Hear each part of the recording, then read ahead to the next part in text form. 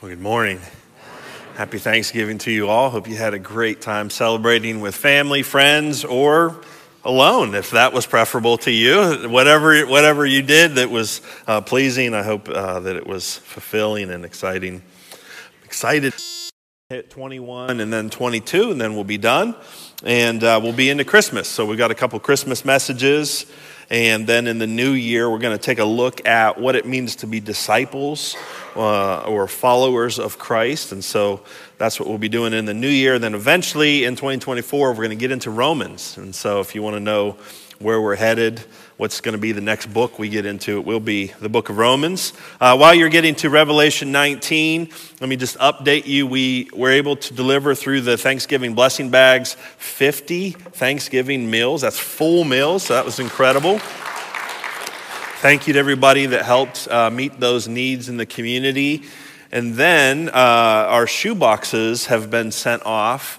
And last year, I don't know if anybody in here knows the exact number, but I believe we were below 150 last year. 128, thank you. This year we did 333 of those shoe boxes. So great job, super proud of our church for stepping up. Super thankful we had that chance to honor Amy this year and just do that in her memory. And so glad to hear those boxes are on their way around the world. They're going to touch many lives, so great job. All right, let's look at Revelation 19 together. We're going to look at verse 11. We're going to read through 21. Then I saw heaven opened, and there was a white horse. Its rider was called Faithful and True, and with justice he judges and makes war. His eyes were like a fiery flame, and many crowns were on his head. He had a name written that no one knows except himself.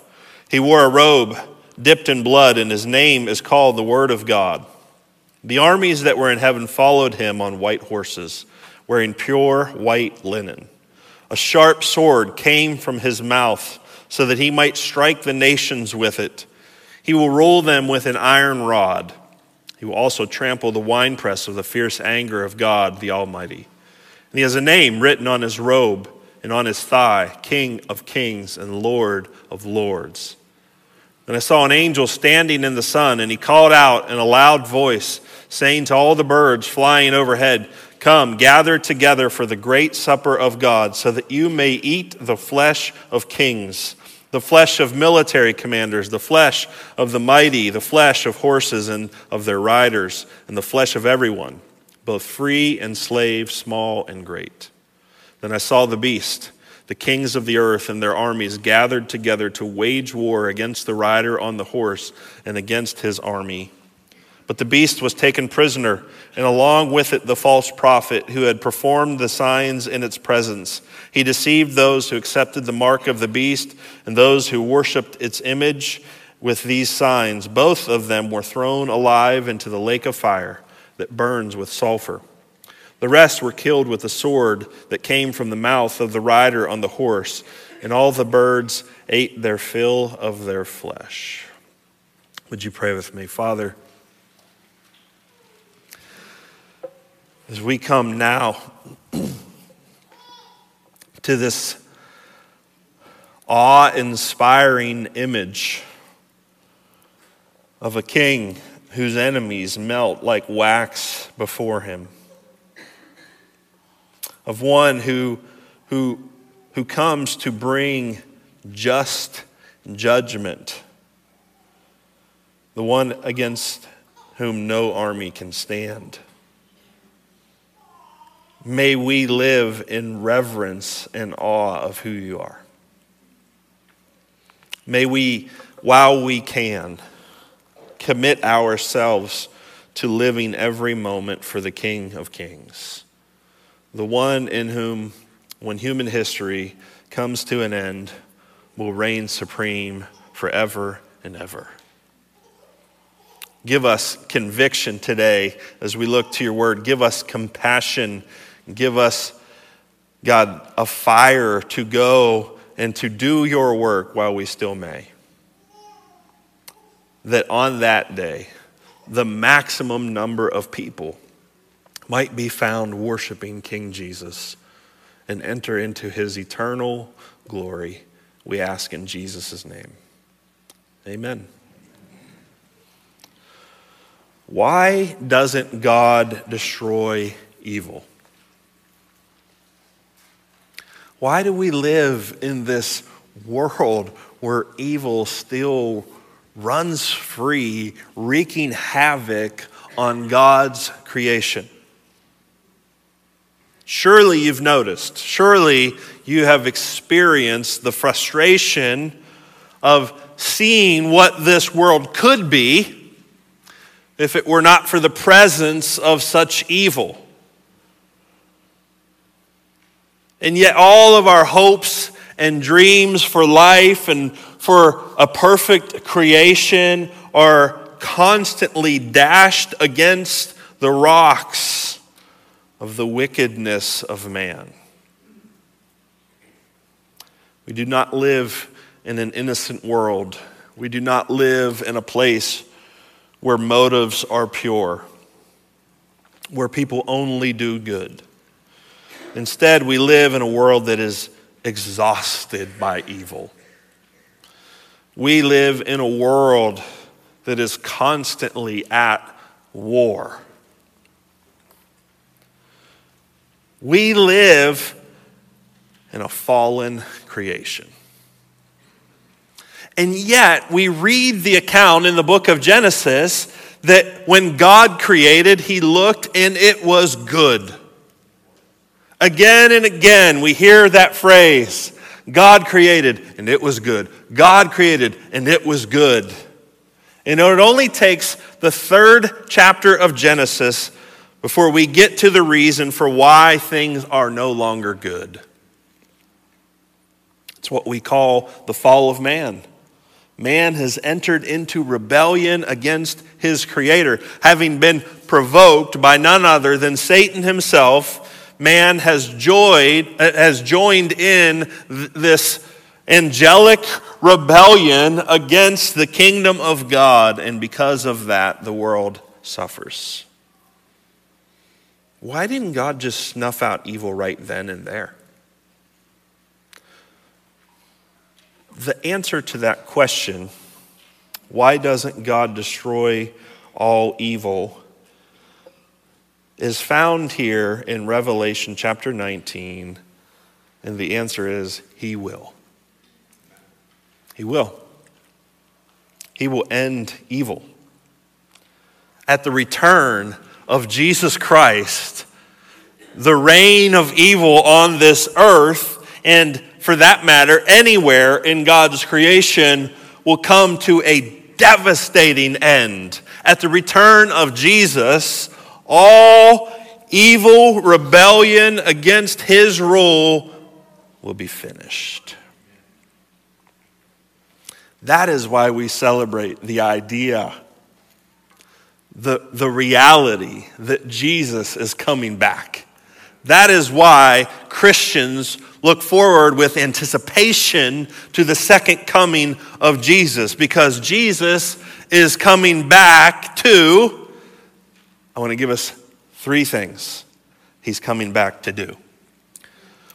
If you have the handout in front of you, as we look at this passage together, we come to the conclusion that Jesus is coming back to rid the world of evil and rule the nations as the King of Kings. You might say, well, that's 2 things. Yeah, I know. I just squeezed them into one. It's like that, what is that commercial where you bundle the insurances? They're like, that's 4 words. No, not if you bundle them. It's like that. We're going to bundle. Okay, the first thing, and it's just one, that Jesus is coming back to do is rid the world of evil and rule the nations as the King of Kings. For all who have grown weary of the evil that we are subjected to in this world, both inwardly and outwardly, this is good news. Jesus is going to come and he's going to rid this world of evil once and for all. Look at verse 11 with me again. There's so much in these next couple of verses. We won't be able to look at all of it, but let's sit on a few details. Verse 11, then I saw heaven open. By the way, in Revelation, things are progressively being opened. John, as he receives revelation, the doorway into the temple is opened, and this vision into heaven is open. And now heaven itself is being opened. This is a big deal. There is a veil between the world that we live in and the realm of heaven. And now John sees heaven itself opened, and there is a white horse. Its rider goes by several names in this passage. First, we see its rider is called Faithful and True. Faithful. Jesus made many promises during his earthly ministry, several of which, significant ones, have thus far gone unfulfilled, and we need to be reminded he is faithful and true. He said he will do it, and he is going to do it. What is he going to do? It says here, and with justice, he judges and makes war. We've become so accustomed to judgment happening without justice. We live in this world which, our own system of government and judgment and trial and conviction and punishment is better than most here in America. But that's not saying much, because our world is full of injustice. People get away with wrongdoing all of the time, and others suffer unjustly. Some are punished for things they have not done. These are examples of the injustice that we live in. But when Jesus comes, he will judge only with justice. Nobody will get what they don't deserve. With justice, he judges and he makes war. War is a terrible reality. It is a terrible reality in our world because it means lives cut short. It means destruction of property. It means economic destruction. And yet, in this one instance, war will be a good thing, because the end of this war will be a much better place. The end of this war will bring about a just world in which we have yet to taste. And it all centers around this rider on the white horse who is called Faithful and True. The description that follows here, starting in verse 12, says, his eyes were like a fiery flame, and many crowns were on his head. You see crowns all throughout the book of Revelation. They represent the authority to rule. And there are places where the beast and the dragon, these who represent Satan and those who work on his behalf, are given crowns. They're given authority to rule. And so they carry out, through the authority given to them, this evil upon the earth. And now we see one who has many crowns. He has all authority. He is the one who has come to take his place as the ruler over his creation. He had a name written that no one knows except himself. He's given the name Faithful and True. He's given a secret name which no one knows except himself. He wears a robe dipped in blood, and his name is called the Word of God. The armies that were in heaven followed him on white horses, wearing pure white linen. And a sharp sword came from his mouth so that he might strike the nations with it. This sword proceeding from his mouth is, we're going to see later on in this passage, the only weapon necessary to defeat the armies of the earth.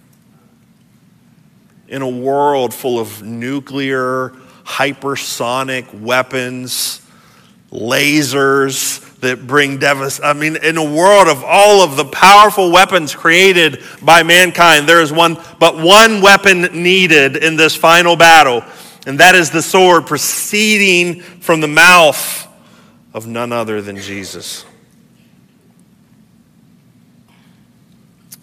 So that he might strike the nations with it. He will rule them with an iron rod. An iron rod means absolute control. He will also trample the winepress of the fierce anger of God, the Almighty. This has been spoken about in Revelation as bowls of wrath to be poured out upon the earth. Jesus is going to trample the winepress of the fierce anger of God, the Almighty. And he has a name written on his robe and on his thigh, King of Kings, Lord of Lords. Jesus, the faithful and true. Jesus, the Word of God. Jesus, the King of Kings, Lord of Lords, who has been given many crowns and an iron rod with which to exercise his just control over his creation, the one who has been sent to pour out the fierce anger of God, his wrath against sin. He is coming to end all evil and to rule the nations. We place our hope in political figures in the expectation that they can somehow deliver for us a better existence, a better life. We go and we vote, and we hope that the people that we vote for are going to make things better. Whatever better is in our minds. Lower gas prices, more religious freedom. There's a host of things that we have in mind when we go and we vote for political leaders. And yet the best that we can hope for is that flawed and to some degree corrupt men and women will make life this much better.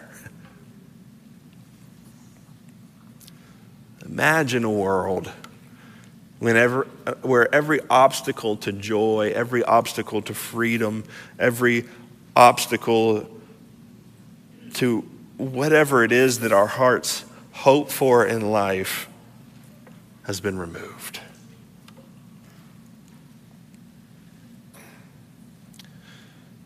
Kids live life without fear of calamity. People can relate to one another without even the possibility of doing one another harm. Disease has been vanquished. These bodies that are so frail, so susceptible to death and disease, are recreated into bodies that will live forever in the presence of the great God who created us for that very reason. That's what Jesus is coming to bring. He's coming to bring the fullness of the kingdom of God. He's going to bring the fullness in the kingdom of God in a way such that evil will be completely done away with. Satan, who has influenced and provoked mankind to rebel against God, will be put in his proper place. And Jesus will rule the nations as the King of Kings. Is this good news? It is. This is great news that Jesus has a plan to. I know it's hard to envision. I know it's difficult to get our heads around what Jesus has in mind for his creation, but let's press in. Let's dig into the Word of God and try to imagine for a moment the goodness of that kingdom which is coming upon this earth. Not only will Jesus come to rid the world of evil and rule the nations as the King of Kings, but the second thing you'll see on the handout, he's coming to end the rebellion led by Satan against the kingdom of God.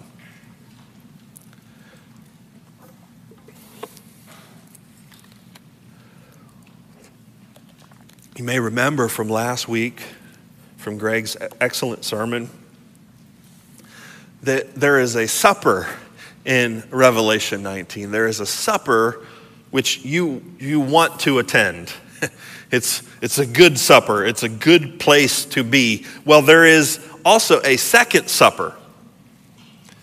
Second supper in Revelation 19, the one you don't want to be at, the one you hope not to be around for. We read about it here in verses 17 and 18. Then I saw an angel standing in the sun. I don't know what John saw, but he could only describe it as an angel standing in the sun. That's amazing to consider. But he says he called out in a loud voice, saying to all the birds flying overhead, "Come gather together for the great supper of God." What is this? Is this the supper of the earlier part of Revelation 19? No. Verse 18 shows us, so that you may eat the flesh of the kings, the flesh of military commanders, the flesh of the mighty, the flesh of horses and of their riders, and the flesh of everyone, both free and slave, small and great. This one, what an appropriate text for Thanksgiving weekend. It's the revenge of the turkeys.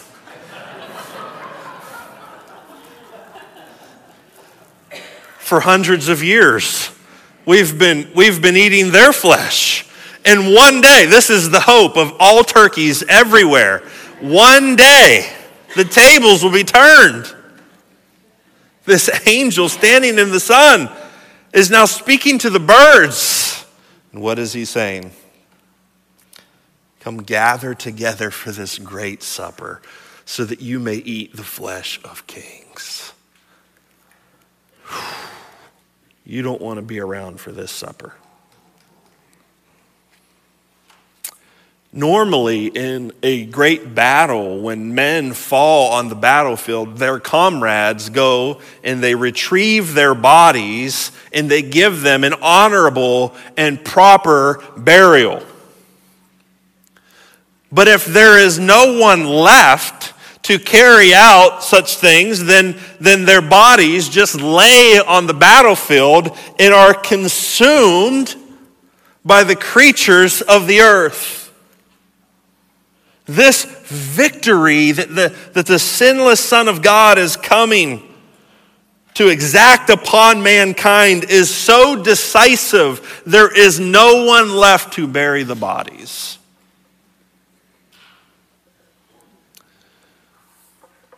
And the birds of the air will come and they will eat their fill. You know, carnivorous creatures like birds. You've ever seen a lion after it's eaten a full meal? It's a lot like us on Thursday. Its belly's like this. They'll eat. They'll eat until they can no longer move. And they just have to lie down for like 3 days and digest that food. That's exactly what I just did for the last 3 days. Birds are going to come and they are going to rid the earth of the enemies of God once and for all. Jesus is coming to end this rebellion which is led by Satan. Remember who is provoking all of this. Remember who the true enemy is. It's not the people. People are not our enemy. The one behind them who has convinced them to behave in a way of rebellion against God and his kingdom and ultimately against his people. The people pictured in here are nothing but proxies of Satan. They are acting upon his will under his influence. And so it's not enough for the king to return and to come and to deal with the proxies. at some point, you have to cut off the head of the snake. And he'll do that.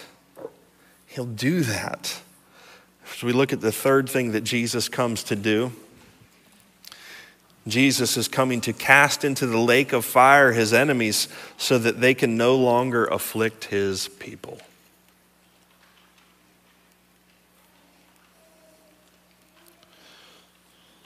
We're not going to get Satan completely finished in this text, but we're going to get close. Jesus is coming to cast into the lake of fire his enemies so that they can no longer afflict his people. Verse 19, then I saw the beast. You remember the beast from earlier chapters. This is one who is influenced by Satan to carry out his will upon the earth. He has deceived many people on the earth. He has brought them into rebellion against God and his kingdom. So we have the beast. We have the kings of the earth, their armies gathered together to wage war against the rider on the horse and against his army. But the beast was taken prisoner. Here's what you need to know about this battle. It's not a battle. It's a slaughter. All of the power of the armies of the earth has come together in one place to wage war against this rider on the white horse, and they don't even get to fire a shot. Before the battle even begins, their leader, the beast, is taken prisoner. Along with it, the false prophet who had performed the signs in its presence. He deceived those who accepted the mark of the beast and those who worshiped its image with these signs. Both of them were thrown alive into the lake of fire that burns with sulfur. Doesn't that sound awful? And what happens after these leaders of this vast army of rebellion? What happens after these leaders are thrown into the lake of fire? We're simply told the rest were killed with the sword that came from the mouth of the rider on the horse. And all the birds ate their fill of their flesh. Some more. It was over before it began. The power of this rider on the white horse, so much greater than the combined power of all of the armies of the earth. That's the image you're supposed to get. Whether this is a literal battle or not. And there's reasons, I think, to consider both ways. Regardless, the point is, these enemies of the kingdom of God have no power. The rider comes and he simply mows them all down with the sword proceeding from his mouth. Which begs the question, what about all the, it says the armies of heaven, and presumably those of us who are in Christ will be part of that. I don't think, it's possible these are just angelic armies. There's reason to think that we participate in this. We get all dressed up. We got these white robes on and we're on horses and everything, and we show up and all the work's already done. It's like, well, why didn't we get to participate? Jesus has just eliminated every opposing force. And then sometime later, hold on, let's consider this beast and the false prophet who have afflicted God's people, who have brought such anguish and suffering upon the earth, finally get what they deserve. Don't you hate it when, I'm going to use non-scriptural language here, don't you hate it when the bad guys get away with being bad and they don't get punished? Scripturally speaking, we're all the bad guys, so I'm not contending with that. But don't you hate it when people do just outwardly and obviously wicked things and get away with it? When they hurt people and there's no punishment, There's no justice. This will be a day of justice. It'll be a day of all who thought they got away with rebellion against God's kingdom. These kings of the earth, I mean, they probably were pretty confident they were going to win this battle. And they didn't even get to fight. So this beast and the false prophet are thrown into this lake of fire. Let's talk about the lake of fire. It's described here as a lake of fire that burns with sulfur. Because we're not going to preach Revelation chapter 20, I can steal from there. I want to look ahead to Revelation 20. Let's look at verses 10 through 15 just briefly together. In 10 through 15, we're going to hear more about this lake of fire. It says, the devil who deceived them was thrown into the lake of fire. Okay, so in our text in Revelation 19, the devil doesn't yet get thrown into the lake of fire. Instead, he gets bound for 1,000 years. This gets into the millennial reign of Christ. And what does all of that mean? But I just want to focus on this. Now, in Revelation chapter 20, the devil is also thrown into this lake of fire. It's called the lake of fire and sulfur, where the beast and the false prophet are. And they will be tormented day and night forever and ever. Then I saw a great white throne and one seated on it. Earth and heaven fled from his presence. No place was found for them. I also saw the dead, the great and the small, standing before the throne, and books were opened. Another book was opened, which is the book of life, and the dead were judged according to their works by what was written in the books. And then the sea gave up the dead that were in it, and death and Hades gave up the dead that were in them. Each one was judged according to their works. Death and Hades were thrown into the lake of fire. So far, we have the beast and the false prophet thrown into the lake of fire in Revelation 19. We have Satan himself thrown into the lake of fire in this passage. Now we get death and Hades themselves thrown into the lake of fire. This is the second death. And anyone whose name was not found written in the book of life was thrown into the lake of fire. The Bible is very clear. The worst thing that can happen to a human being is not death. It is what is called the second death. This is a reality that is described in such horrific ways that many try to avoid even thinking about it. Others try to explain it away as though it's not a reality. Some want to erase the idea of hell. However, Scripture is explicit in its descriptions of what hell is like. And nobody speaks more vividly about the horrors of hell than Jesus. In Matthew chapter 25, he refers to it as the eternal fire prepared for the devil and his angels. Elsewhere, it is described as eternal punishment, outer darkness, a place where there will be weeping and gnashing of teeth. It is a horrible, horrible idea. And so what are we to do with that? How can thinking human beings accept the idea that people we know and love, people that we interact with, people that on our scale of goodness may or may not seem to be all that different from us, would one day be cast into a place of eternal punishment? Well, there are a number of things, and I think it's important that we begin by admitting there are things that are difficult to comprehend, things that are difficult to understand.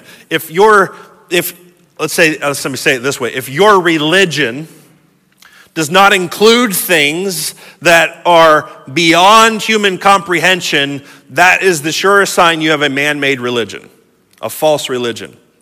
If you can understand everything about this world with the explanation that your religion provides, then man has made up that religion. I think of the Muslim idea of heaven being where men go and receive 70 virgins. Is there any more man-made idea than that? This is so ridiculous, so ridiculous. And so it's okay. It's okay to have things that we go, I don't understand. I don't know how that works. I can't comprehend it. I can't get my head around it. You're not meant to get your head around it. You are invited to accept by faith what you cannot understand. So this reality of the lake of fire, this place where God will send initially the spiritual enemies of God, Satan, his angels, the beast, the prophet, death and Hades themselves will be cast into this lake of fire, but then eventually will be filled with all of those who, the description here is, whose name was not found written in the book of life. And we know from Scripture that this means those who have not been saved through the gospel of Jesus Christ. The difficulty, listen, I had to write in seminary, I had to write a paper on hell. I had to study the various views and the scriptures and all of that and come to my own convictions. That was the worst semester of seminary. There's nothing worse than contemplating hell. It's terrible. It's not meant to be like a comfortable thought. And so we have to be willing to say, there are things I can't understand, but additionally, we need to consider if the idea of hell seems repulsive to us, then I think there's at least a couple of things going on. One, we don't understand the nature and the magnitude of sin. We have reduced, and I don't even know how intentional it is. It's perhaps the best we can do, but we have reduced the idea of sin down to something that really isn't all that bad. I mean, be honest with yourself. We don't think sin is that bad, do we? Except for a few sins that we haven't committed. Most of us would think, yeah, hell is a great place for, and you can list some people that have lived such a heinous life that you think they deserve to be there, but not regular people. And that should set off an alarm that we do not properly understand sin. We do not understand the magnitude of rejecting the offer of salvation that is brought about by an infinitely holy God offering up his Son as a sacrifice in our place. We have made it a small thing to reject Jesus Christ as Savior. And there will be a day when our eyes will be opened and we will see the magnitude of even the smallest of sins. But today we have to take that by faith. Today we have to understand that we have made sin too small. That's why a couple weeks ago I wanted to preach that sermon. Someone said, I've never heard a pastor preach a whole sermon on how bad sin is. and I thought, well, that's kind of a shame. We probably should do that more often, but it's important for us to take time and allow the Word of God to form our thoughts about what sin is. Sin is far worse than we ever can imagine it to be. And on the other side of that, if we have trouble, when we have trouble, we will. When we have trouble accepting the reality of hell, we must consider that we have made heaven far too small of a thing. We think of heaven in way too small of terms. We think of heaven as a place that's a little bit better than this life. It's a little bit better because people don't get sick and die. It's a little bit better because we don't have financial hardship or something. It's a little bit better than this, and it lasts longer. That's how we think of heaven. Heaven is God's invitation, the supreme God of all of creation, ruler of heaven and earth, the one by whom his word brought into existence everything that you and I know. The God who created galaxies out of nothing. Heaven is the invitation to come and to live in a relationship with him for eternity. In his glorious presence, full of unthinkable joys. Heaven is to have every wall between you and the God who created you torn down, and to know him intimately and personally forever and ever. We think far too little of it. And how do you blame us? This is all we know. But when we have trouble accepting the reality of hell, I think it's worth remembering there are a couple of reasons. One, we've made sin too small, and we've made heaven too small. But the more important thing here is not how well we grasp the reality of hell while we live in this life. The more important thing here is that we know how to escape it. How do we avoid being counted in this vast number of people who will be thrown into the lake of fire, which has been prepared for the devil and his angels?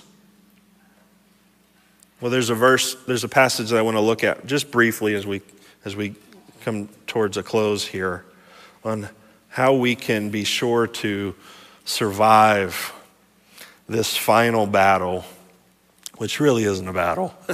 This is Jesus bringing judgment on the earth. There's a report in the book of 1 Thessalonians. This won't be on the screen. You'll just have to listen. If you want to write down the reference, you could write down 1 Thessalonians 1, 8 through 10 is where I'm going to look. Don't even try to turn there, though. Just listen as I read. This is the report about the Thessalonian believers that Paul speaks of. He says, "Therefore we do not need to say anything, for they themselves report what kind of reception we had from you, how you turned to God from idols to serve the living and true God, and to wait for his Son from heaven, whom he raised from the dead, Jesus, who rescues us from the coming wrath." How can we be sure that we are not among those who are on the receiving end of God's eternal judgment? We turn to God. That's what the Thessalonians did. They turned to God from serving idols. They turned from serving idols to God in order to serve him. And from there they awaited the return of the King who rescues us from the coming wrath. Turn to God. Serve him. Escape the wrath. That's the gospel recipe for salvation. That we turn from there's only two paths in life. There's obedience to God and there's joining in the rebellion. We're all born into the rebellion, therefore we must turn from that rebellion to serve God. Turn to God, serve him, escape the wrath. Have you done that? Have you turned from this world of rebellion? Cast yourself upon the mercy of Jesus, received the forgiveness of your sins, received new lordship to follow the King of Kings, the Lord of Lords, and to one day escape the coming wrath. Why doesn't God destroy evil? The answer is, he will. Would you pray with me? Father, these things are even hard to think about. It's difficult to consider that one day this life will be over and we will enter into eternity. We will exist forever in one of two fates: a real heaven or a real hell.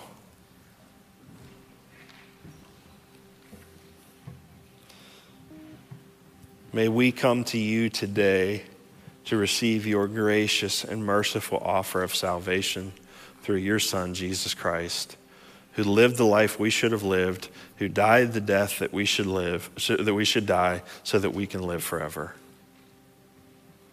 May we come today, put down our sword of rebellion, bend our knee and bow before the King of Kings, confess him as Lord and Savior, and live. Live the life that you created us to live.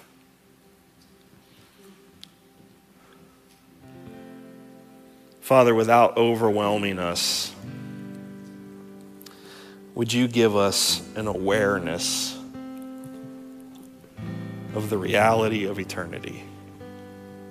An awareness that leads us to repentance, that leads us to daily faithful service, not out of fear, but out of joy of being rescued, and out of love for fellow mankind. May we offer our lives into your service, considering this the eventual fate of all mankind, to be on one side or the other of this mighty kingdom, led by the King of Kings, against whom no armies of the earth can even begin to stand. Humble our hearts. Bring not only the conviction of sin, but the joy of salvation, as we have a great and mighty Savior. I thank you, Jesus, that you loved us enough to die on that cross in our place, that no man need be condemned, that your offer of salvation is available still today. May we take it, receive it with joy, and live our lives for you. We ask these things in Jesus' name. Amen.